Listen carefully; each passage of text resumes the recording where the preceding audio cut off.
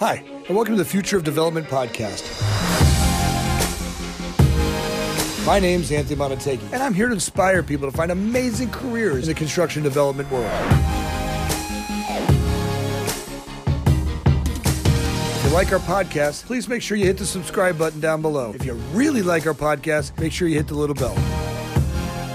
Hi, and welcome to the Future Development Podcast. I'm your host, Anthony Montague, and today I'm joined by Ahmer Inam.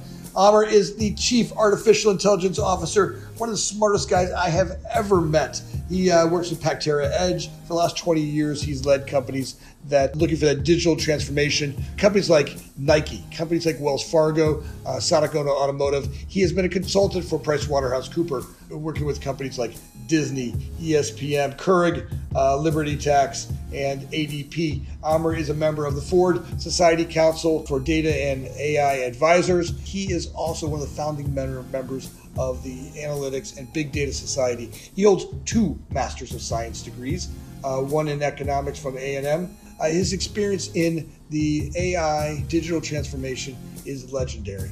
I'm so excited to have him on our podcast, and let's give a big warm welcome for Ahmer. Welcome to the show. Ahmer, welcome to the show. You know, as always, I'm so excited to have you on. Your conversations always prove to be so insightful, and we have so much fun going down multiple places. And before we get started today, I want to take a second and just have the audience get to know you. You know, the way I get to know you, it's a lot of fun. So maybe give us a little of your background and let everybody know what got you here. Yeah, no, thank you for having me on the show. Yeah, background quickly, I've been in the space of AI, machine learning for well over 20 years at this point. And the funny thing is kind of like a dad joke that I sometimes make, call myself a bit of an hipster of AI, because we were doing machine learning, backpropagation models, neural networks well over 20 years ago. And kind of like the path deviated a little bit into different domains and came back to it more recently. But sometimes I joke around like we were doing it before it was cool. Right now, it's really cool because everybody wants in on it. And it's a great trend. And then to be honest, a lot of that is just snake oil. But in a way, also, I like to come in and the idea is that how do we cut through all of the chatter that's around it and get into what's the real thing, right? What the real stuff is. And in a way, like it's kind of fun to talk about because the whole hipster culture was about bespoke, right? And what we also find is that the AI solution that really work for you and drive value for an organization are the ones that are built bespoke for your specific needs, for your specific context, for the outcomes that you intend to drive. So in a way, like certain parallels there, and so it's just kind of fun, kind of a dad joke kind of a thing, calling myself a hipster of AI. No, you definitely are the hipster. You know, you've been doing this for a long time, and with that comes, you know, a little bit of background knowledge and understanding how it works. And I think that's the big one that's just scary, right? Because when people think of AI, they think of, I get 2 people. I get one that has no idea about it at all, and then, or maybe a very little bit. And then I've got the people who watch too much Terminator, right? Who are all like, oh my God, computers are going to take over the world and we're all going to be working for them. And there's none in between. And as I've met, all the people I've met, all the people that we've done work with around the AI platform, you know, you can really start to see where the probably most likely cases for AI to exist is really in the augmentation and support of us, right? As we start to really work on having AI partners, you know, taking the databases that we have today and making them smarter, right? And starting to get them so they're where they are in our path of travel, really taking our lifestyle and the growth of AI, which will be a growth process, right? Right now, we're getting the fundamental pieces of it. And as we're building the building blocks for it today with the digital transformation, we're starting to see that growth. So I think that's the part to me that where AI came from, you know, what we see in the movies isn't necessarily the scary part of it. Yeah, and I think, you know, what you're hitting at is the fundamental thing is trust, right? As humans, it's our innate nature not to trust something that's going to challenge our existing beliefs and norms, the way of doing. And it's the resistance to change, and it's human nature. It's just innate in our psychology. I'll give an example. And this stuff has been around for a while. I don't know if you know the name Ignaz Semmelweis. So Ignaz Semmelweis was a physician back in Vienna in 1700s. And back then, the death rate of newborn babies in that part of the country was very, very high in hospitals, 40 to 60% mortality rate, just insanely bad. And it was to the point where, but interestingly enough, that the childbirths that were happening with midwives were actually not that high at all. Actually, they were close to 0 to 1, like just the normal. And to the point where people were scared of going to hospitals. So Ignaz Semmelweis, being a very religious person, took it upon as his personal mission to figure out what was going on, and started to study them, the hospitals that back then. And he put in a process where he asked the doctors to wash hands before with chlorine before going into the childbirth. What he realized was that these were also medical colleges, so doctors were working on cadavers and then walking from cadavers, working on cadavers to delivering babies. And this is before the theory of germs. So Louis Pasteur was not there yet. And so he didn't know what was going on, but he thought maybe they should just wash hands. So post washing the hands, they declined the death rate or the mortality rate significantly down to basically the acceptable kind of range right back then. And he was like, aha, I solved this problem. And he went back to the hospital community and the doctors laughed him out the door. They're like, we know what we are doing. We are better than this. Don't tell us what to do. They just declined, rejected the whole thing. And it got to the point where he kept fighting this battle, just wash your hands. That's it, just wash your hands. And it drove him, led to his mental health problem. He eventually was submitted to an asylum where he passed away within a couple of days. So in a way, like I call him the patron saint of data science in a way too. Um, and he should be called that. But right now, in Hungary, he's considered the founding father of antiseptic, because what he did was the first antiseptic without knowing. And of course, Louis Pasteur came along much later. Theory of germs was understood, and then so on and so forth. But we think about it, even when the lives of newborn babies was involved, the people who are involved in making the decision to do that, they did not make that simple change, right? Even with that type of imperative. So it's a problem that we are still facing today when we learn something from AI or machine learning or data science or predictive models, and we bring it to the table. And the first reaction generally from the organization business leader is, why should I trust it? I know my gut's better than this, right? I've been doing this forever, right? And it's the augmentation component. A lot of people see it as a threat to their own existence. So if we can bridge that gap between seeing AI or data-driven insights to drive a decision as augmentation versus a threat, that's where the switch is. But it's really hard. That's where the change management comes into play, and truly understanding the people and the process and the politics and culture. All of those are extremely crucial in driving the adoption and trust in AI. I say it every day. Fear pushes until vision pulls. I just walked out of a meeting before I walked into this one with a group of people dealing with change orders, right? It was construction projects. These are multi-million-dollar projects. And somewhere a change order for somebody is snuck through our process. And it's stuck through there. And now we have a sub who's all upset. And there's they don't want to go back into the job site. They don't agree on some stuff. And it all stems from somewhere in our, several months ago, they had something happen, and the communication, it snuck through. And instead of us looking at it going, that's a flaw that we had somewhere in our systems that got a flaw, we want to go blame somebody. I'm like, yeah. And I, as the owner, look at the process and go, I've set that person up for failure because what I didn't establish was check and balance, echo and not echo. Now, taking the human out of it, or taking my ego out of it, or my team's ego out of it, and go, all right, what's the process that happens here, right? Every single day in this business of construction, I have it over in my world. I believe one thing, but over in their world, they don't understand what I'm saying, right? What I want and what they're thinking hasn't transferred over. And I think as we look at the AI process and the digital communication process, what it's allowing us to do is to see models smarter, right? To be able to start to look at our day-to-day interaction with whatever projects we're doing. If it's the physical world or if it's the intellectual world, as we start to look at products and breakdown, that AI process allows us to break it down and then communicate the need for it and paint the picture over on the other person much clearer. And the problem is, my team is working on hundreds of things at a single time.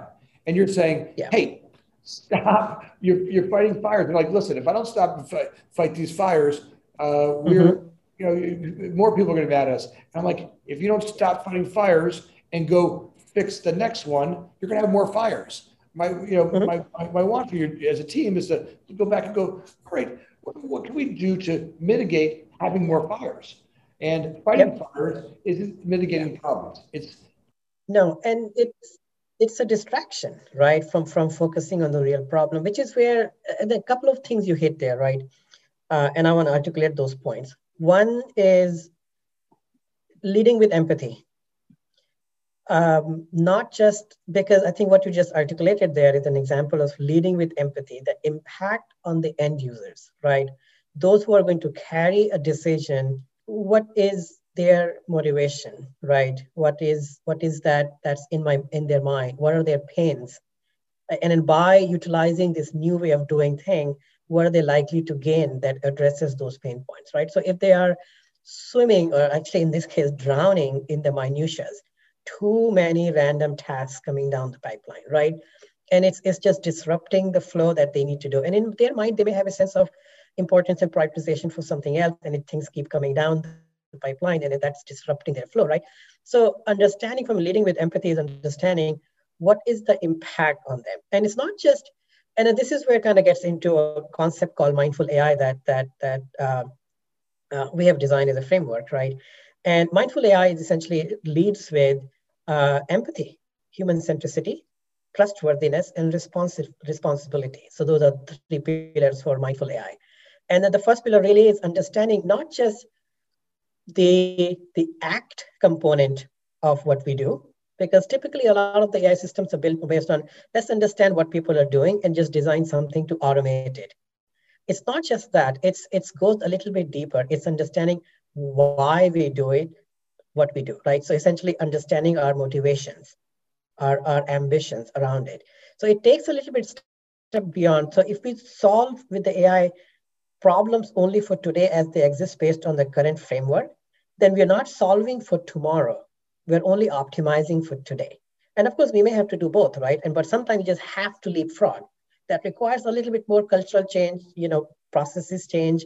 And there are other things, even with the AI and in combination with process transformation and making processes lean, you can move that forward. For example, in case of like construction, you may get all this data and be able to use machine learning to do a more comprehensive, for large scale projects, integrated business planning, ensuring that you can forecast staff shortage, to potential for cost overruns, to potential for where the risks may be to the project from a upstream potential supply problems of materials and what they may cause as an issue on your downstream project plan and stuff like that, right?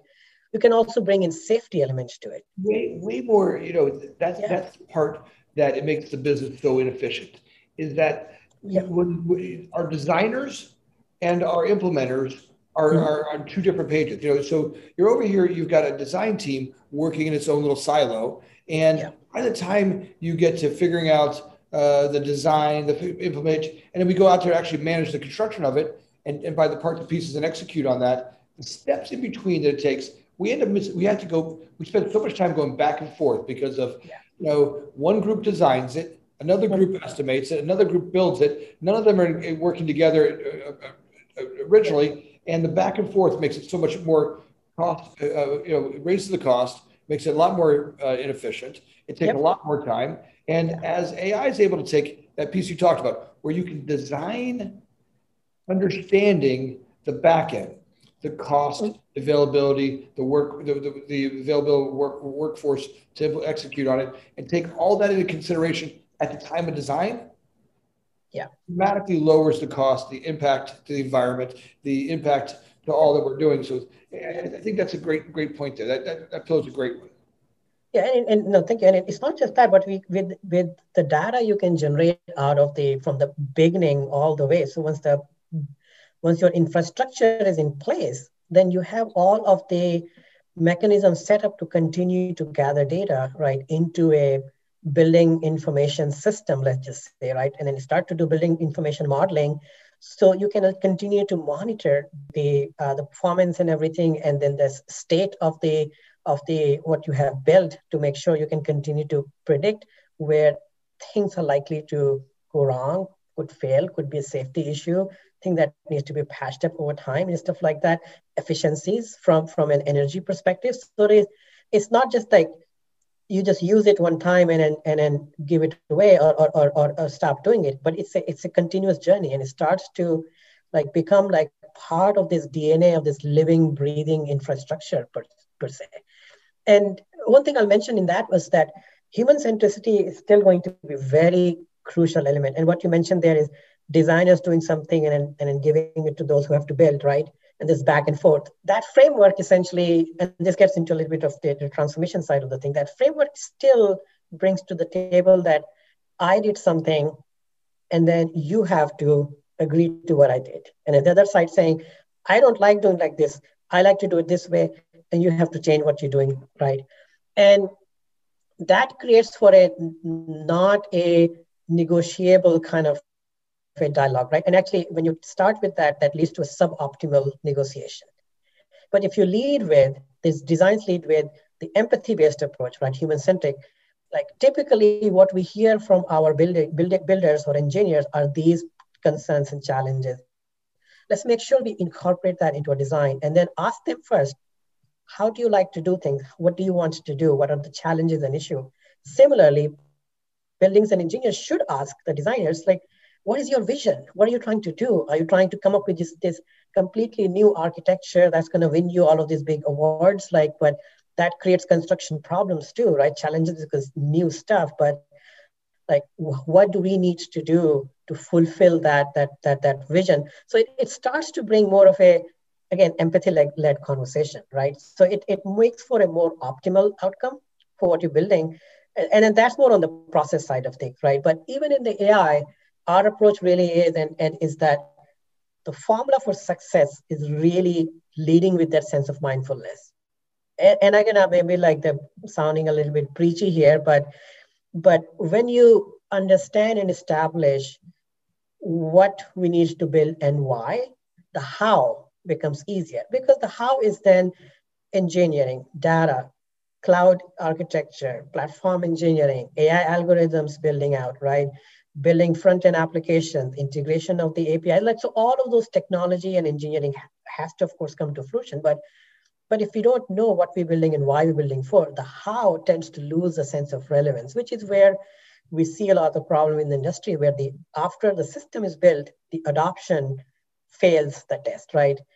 And the adoption is low because of that. The adoption rate, to me, is always around the weight by which it takes to do the transformation, right? To go from where you are now. Look, if I knew today that by doing that I'll make $100,000 more, I have a driver. But the problem is that when you're in the middle of a gunfire, you're in the middle of a project, and now you want to execute on a new technology, you're in the middle of it, and someone's saying it's going to save you, and they can't see it. It's going to save you money. It's going to save you money. But all I see is that it's taking me more time.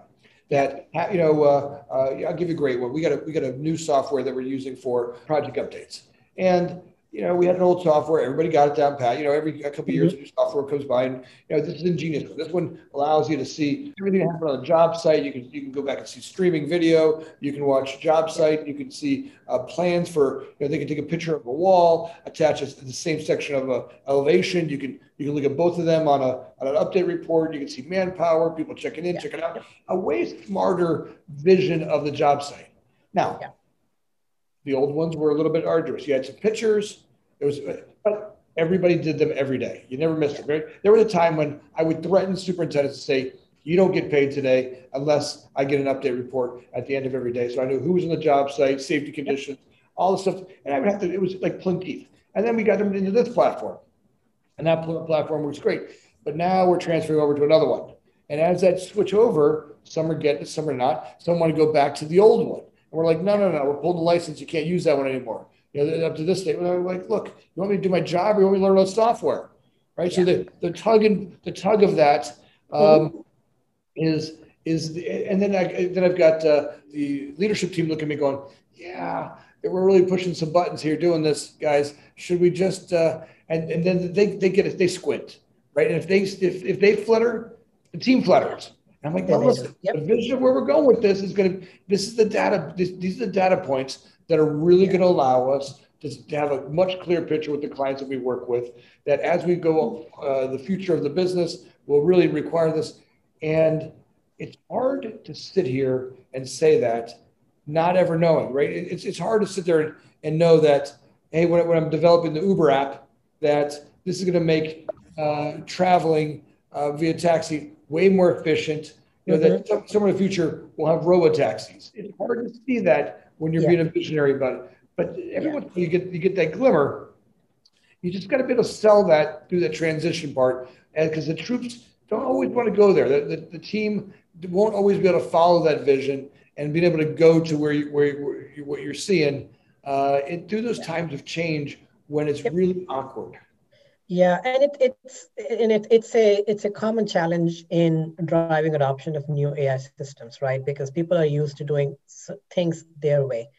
One of the learnings that I've had throughout my career is that if you build a solution and then try to patch it over an existing process, it's likely to fail because you're not changing the process. You're you build this transformational thing without transforming the process itself, without transforming the people themselves. And we have to bring people plus process plus platform together. And at a certain level, I also add a fourth P called politics, because politics is essentially addressing the culture of the organization, right? Challenges that exist between different like middle management to higher management, and where political pressure may come towards or against any kind of a transformation. Pretty common in large enterprises. So you kind of have to address those four Ps. But at the lower level, where it impacts the people, is people plus process. And we have to kind of understand, why is it that, again, leading with empathy, why is it that you are rejecting this new technology that is supposed to improve what you do? It's supposed to augment your human potential or our human potential, right? And typically what we learn is lack of trust, feeling threatened in their jobs, that they will be replaced by machines someday, like what is their value?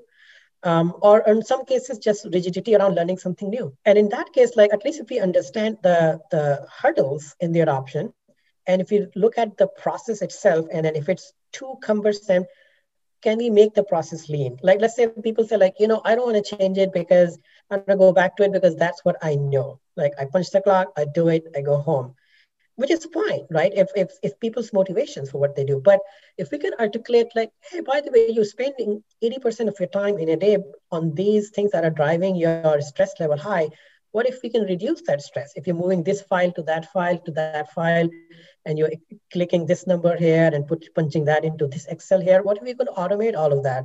So you can actually you're not just doing a task, you're starting to use your expertise to drive more strategic decisions versus wasting it on mundane tasks of just moving information around versus just using it, right? So it's the articulation of the value. Like they have a pain point, then how is this solution addressing those pain points and leading to gains for them, right? So it's not just, and of course, when we approach that holistically, like the gain is for the rest of the organization by making the process leaner, by transforming the people, and then articulating from the benefits perspective.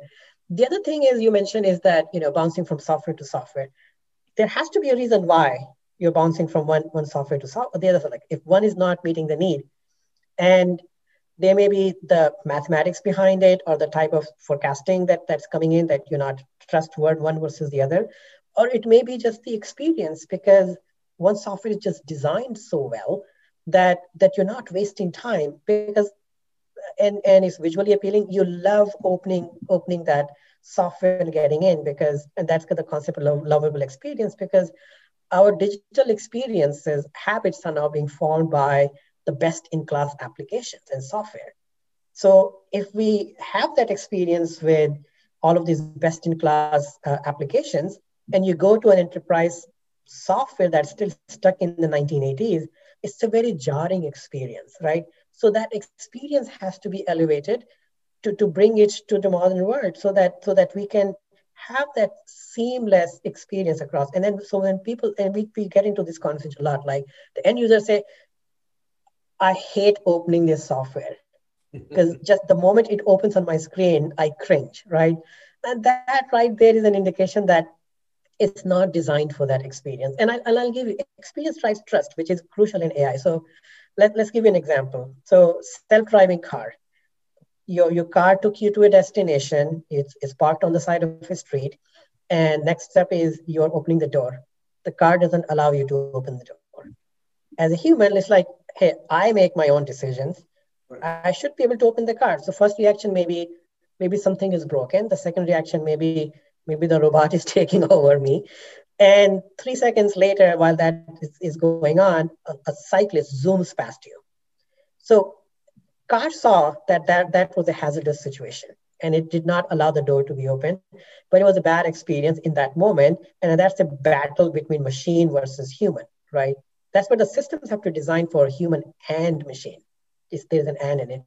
So in the experience perspective, what if it was not, that's a jarring experience, right, to an extent. What if the car didn't allow you to open the door, but also gave you an indicator next to the door with a small light saying there's a hazardous situation? And perhaps then you can trust it, right? So that's the experience element that I'm speaking to, right? The other thing, like we hear quite often in our enterprise solutions, sometimes like enterprises have gone through so many changes from one software to the next, and continuous problems with adoption. And some of our enterprise clients are now saying, we are willing to compromise on AI models or machine learning models accuracy, but the experience needs to be world class, because we have learned that that's what drives adoption. If we build the best model ever, but people don't use it, it's complete wastage. And we're seeing more and more traction like that, where organizations are like, let's lead with experience, understand the outcomes we're trying to drive, and then build the AI solutions off of those. So landing the relevancy and context along with experience is very crucial. And then, I mean, that's essentially, what you were saying there as well. Our whole idea is that building faster is Yeah.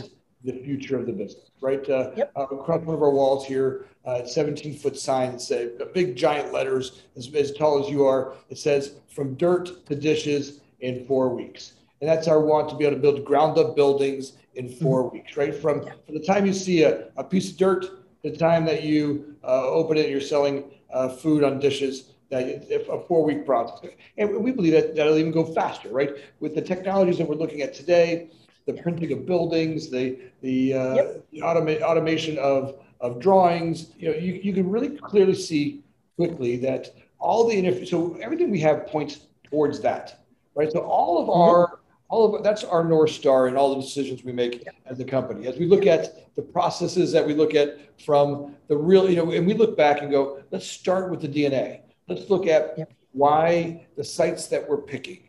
What does the client need? If the client wants to roll out hundreds of stores this year, let's start looking at why, who's going to open that, just like you talked about. Let's understand the why, right? Look, it's a group of oil changing companies, or it's a pharmacy, or whatever that is. We understand where they want to be, understand their demographic really, really well. So before we ever even start looking at it, 35 years ago, 30 years ago, I built a software that did an algorithm on real estate. As we looked at site selection, demographic modeling, it came up with 30 points of an algorithm that gave us drivers on, would it be successful? What side of the road was it on? Was it on going to work, going home? What were the households? What was the income? 1 mile, 3 mile, 5 mile? What were the Yep. local businesses around there, hospitals, churches, Yep. service organs. It really gave us lots of data points to Yeah. kind of put together a predictive index as to how that property would do. Yeah. Then it had a secondary index that really had us look at what's the probability of doing a deal in that marketplace at the rent numbers we wanted, by taking the average rents, the available properties, the number of deals, and then really being able to look at taking trade area analysis, right? If we're this brand A, we're coffee shop, and we have this demographic, and we looked at this marketplace. If we looked at the marketplace with perfect precision, how many coffee shops could we put out there? What would be the perfect locations for them? And we would break them up into trade area analysis, right? We'd create individual trade areas that would, because you could very easily take a brand and you could cannibalize what might be two locations by putting one location in the middle of it, right? And franchising groups we've worked with up to that point were great at that. They would every time they get a franchisee and they go, I got a perfect location, they go, great, go, they'd sell it. And then they'd get to tier one, that's okay, right? Because you could kind of penetrate that way if you want to. But you start to the tier two and tier three of a marketplace, and now you've cannibalized locations. What might have been a 50-store rollout in a market, now you can maybe only get a 30-store penetration. And it's because we've cannibalized multiple trade areas by putting something in the wrong spot. And as we start to look at the AI component that is able to take what we thought was great at 30 data points and go to 30,000 data points, be able to look at the individuals in a marketplace. Today we're looking at brands that are doing dramatically different things. The bricks and sticks mortar retail is changing so fast that the developers that we're working with are spinning. They're sitting in their chairs, spinning, trying to figure out what size project should we be building, what our co-tenancy going to look like, what's the habit. But they still need to get deals done. While this transition's happening, they're out there all trying to make the deals, because look, they got these properties that are sitting out there empty. COVID kicked their asses. If you go look at cities like where we're at here in Oak Park, there are strips of downtown Oak Park, Illinois, that are dark, right? There's whole sections where developers that were getting premium rents, those tenants couldn't afford it. Those retailers, and those are major brands. Those are Gap, Old Navy's, the big box brands that were fundamental to the neighborhood. And there's a couple of retails that are doing okay, but the majority of them, there's a lot of dark. So I believe that as we start to look at this, the AI algorithm will give us so many more data points, which will make better input on the properties that we're looking at, hence make the real estate deal a lot faster to get done. No, that's a great example, right? And location logistics as a field has been around for some time, like site selection, and they used to be mostly looking like optimization of the network, looking at your data points, your firmographics, demographics, right? All of your site data, and then predicting and projecting from there on what the likely success of that particular retail node, let's just say, is what you're looking at is going to be, what's going to come in that space, what type of anchor stores or any type of store within the vicinity. If Apple goes in a location, that's a strong signal. But what if we could predict where Apple is going to go next as a store, right? What if we could predict which small neighborhood Nike is going to go next with its small, nimble, right, concept store? And we're seeing that across the board. Also, from a retailer's perspective, who are going to own some of these properties, they also want to make sure that they get in before the rental or the prices go up too high. So they want to get in a little bit early so that negotiate better rates for themselves in the longer haul. Because if you're too late to the game, then you're paying a premium, right? I gotta believe that retailers have learned that 20-year leases today are too long, right? So getting in, the sites that I see could potentially be the game changer is Mm-hmm. that retailers stop doing long-term leases.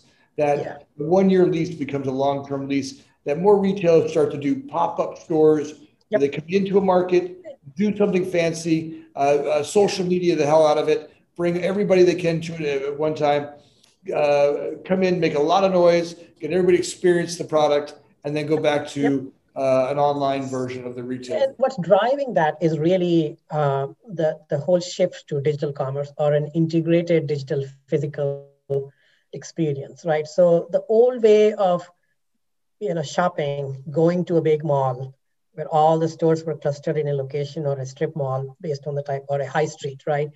That is moving away. And then of course, COVID had definitely changed that dynamic quite a lot. And I don't believe that people's shopping behaviors are going to go back to how they were 5, 10 years ago. That ship has sailed a long time ago.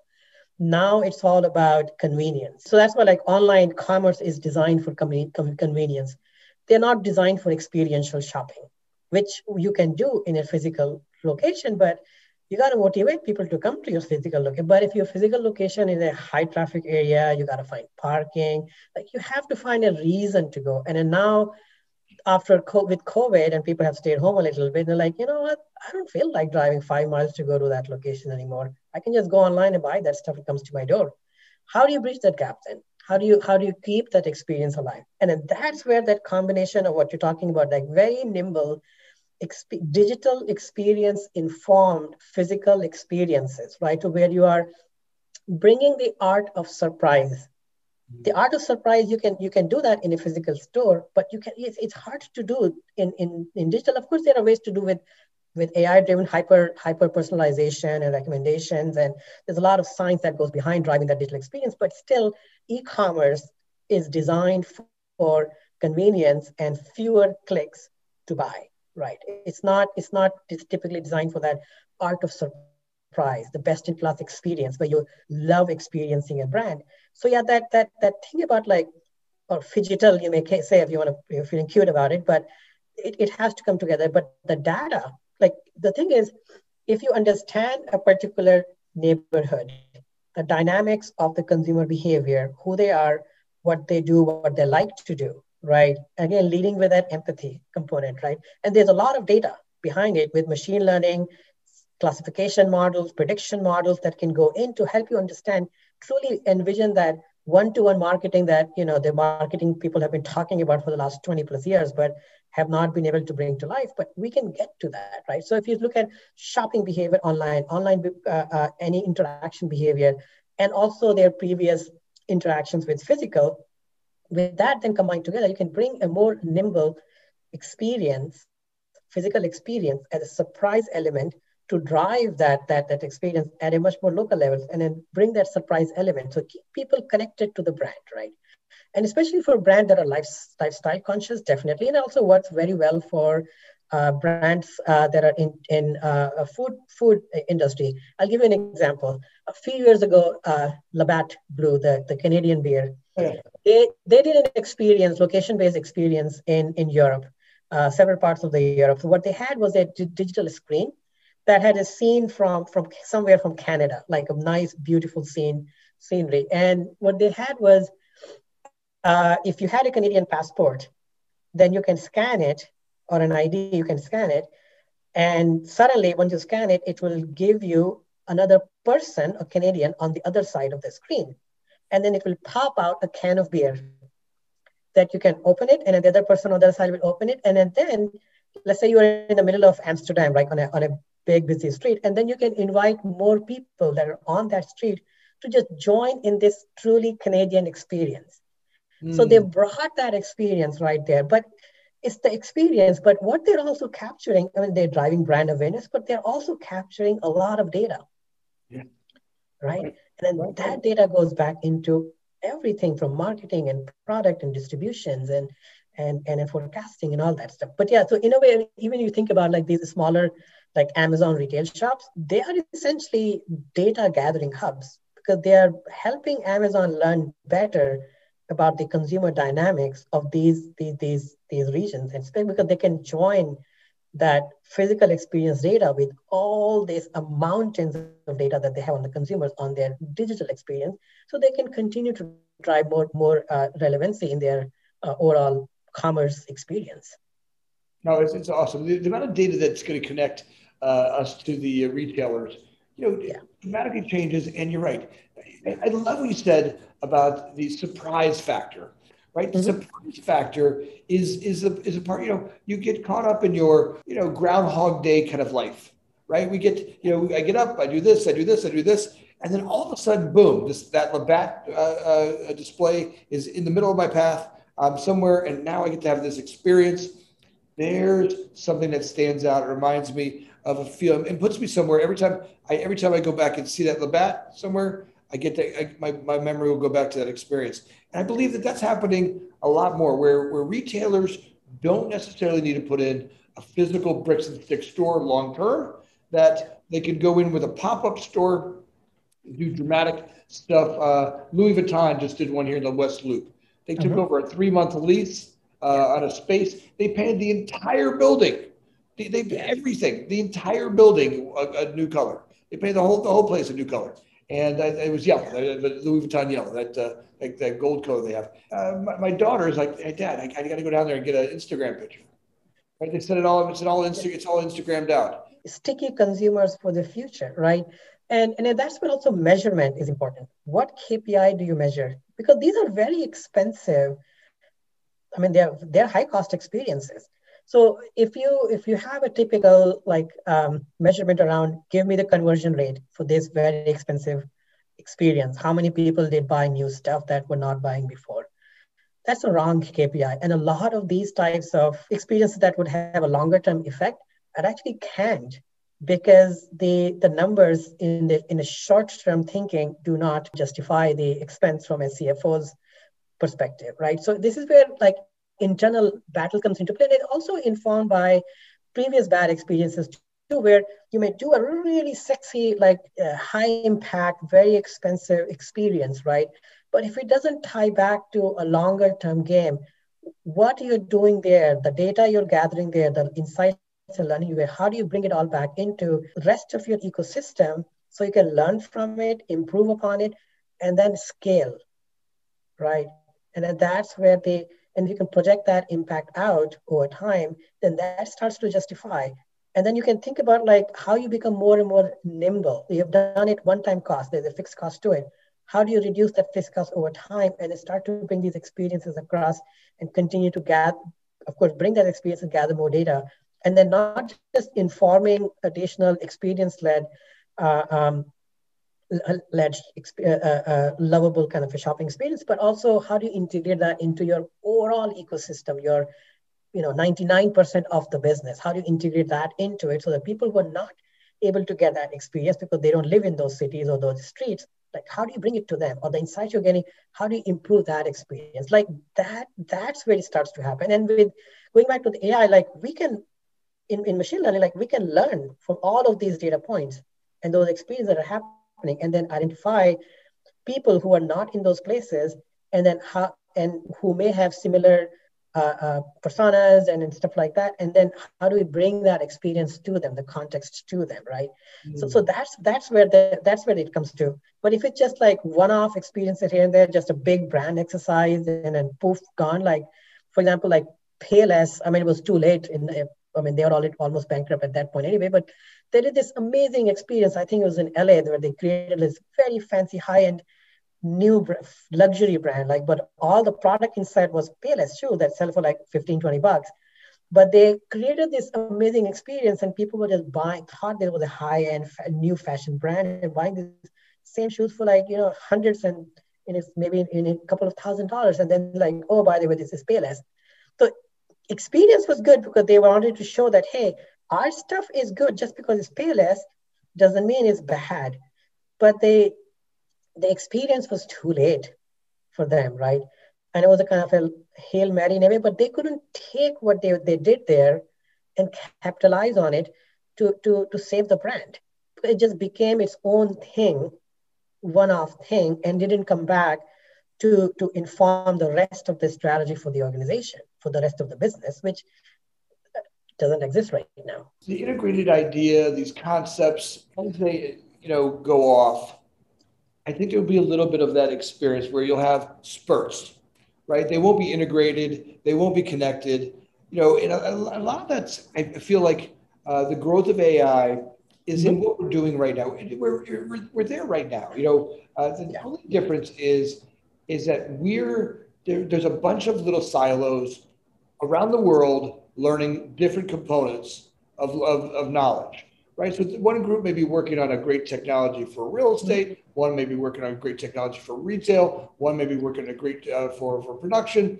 But as these models keep learning smarter and smarter, and one will absorb another one, and they start to integrate together, and they start to work together outside of a silo, you'll start to see that speed by which our growth will continue to grow. One of my biggest beliefs are the future is going to happen so much faster than today because as each individual silo of learning, this group over here is working on a software that's smarter. This one over here has got a BIM model that models a site better.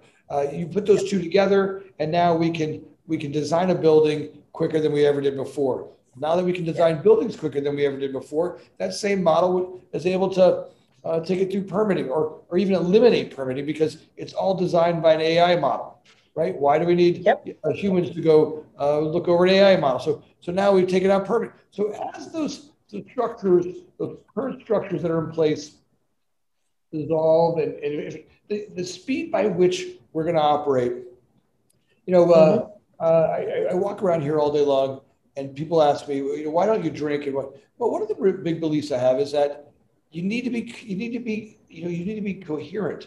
What's happening now on this planet, never before have growth and opportunity been so exciting that, in the 50s, there were commercials where doctors smoked.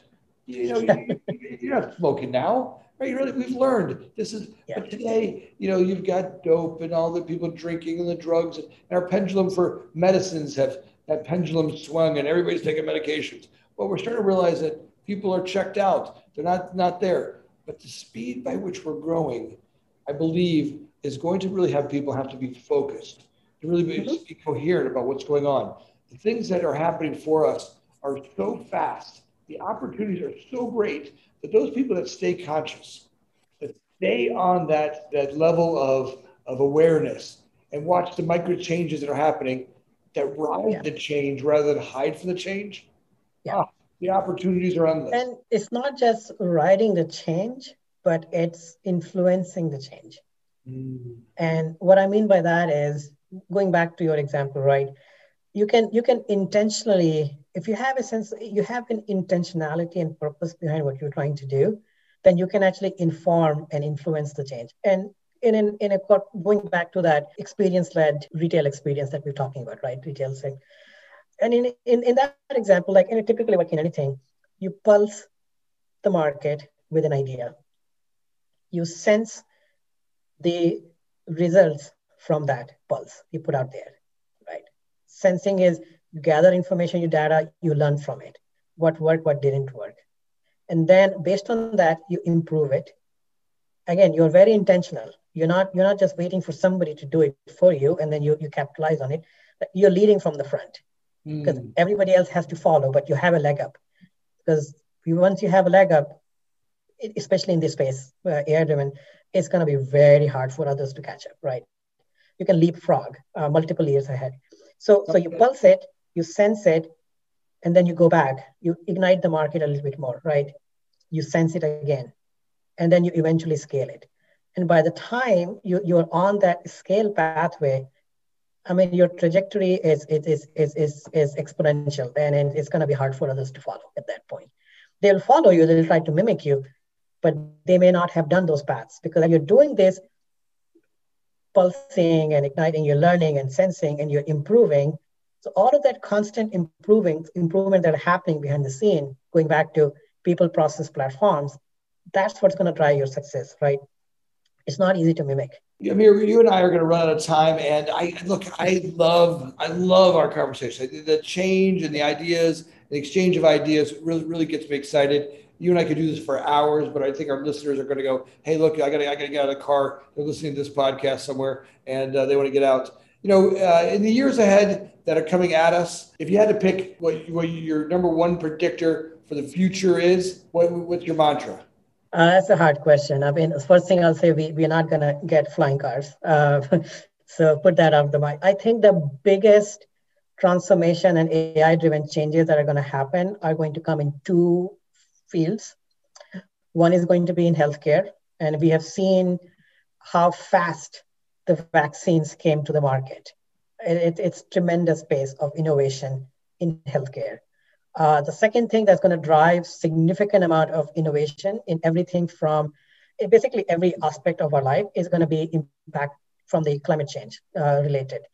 Case in point, impact of climate change with rising temperatures on infrastructure that was built 30, 40 years ago with the materials that were used back then. The fatigue that those and the stresses that those structures are going to face, relevant to your industry. What if we could predict and understand that so that we are better prepared for that future, right? And actually the forward-thinking enterprises are already thinking about that problem. Climate change is going to disrupt your supply chain. If your raw material comes from South America, your coffee beans are at risk, severe risk from climate change. If you're Starbucks, how do you mitigate? And then how do you mitigate that risk for your enterprise so that in 2050, 2060 and beyond, you're still a healthy, sustainable enterprise, right? So it's, in my opinion, I think it's those two in a way are going to be very significant driving factors. And then underlying all of that is going to be the aspect of social impact and equity.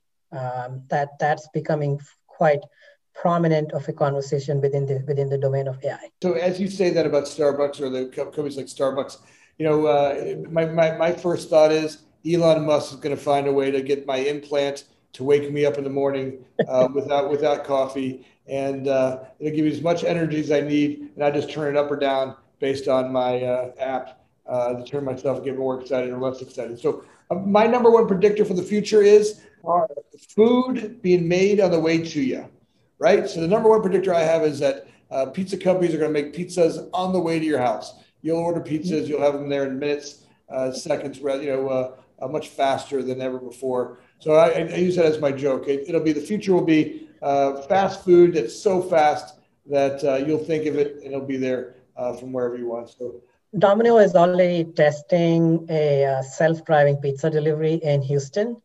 And who's to say that they may install a robotic pizza making machine inside these mobile pizza vans that are making pizzas and driving around neighborhoods and delivering them. They've now got one down in Florida right now. They're working on it. They have a pizza down in Florida that's a pizza machine. It's a box that makes pizzas in 3 minutes. Fresh made pizza, fresh dough, fresh everything. You take that self-driving car, the pizza, and the two of them, the future is there. Ahmer, I love our conversations. If people want to get a hold of you, what's the best place for them to catch up with you? The best way to find me is on LinkedIn. I'm fairly active there. It's my name is Ahmer Inam, AHMERINAM. Find me there, and I'll be happy to have any conversations. I love talking about AI and our future. I love it. I promise to have you on some more. Continue to talk and have fun with this. So thanks again for being on the show. I'm so grateful. I know how busy you are, and I'm grateful for the time and the interesting conversation. Thanks. Likewise. Thank you for having me. Thank you. Thanks for joining us. My name is Anthony Montague, always looking for people to bring insight into the industry, finding ways to inspire people to have amazing careers in the development world. If you liked our podcast, make sure you hit the subscribe button down below. If you really liked our podcast, make sure you hit the little bell. Thanks again for listening. Please share it with your friends.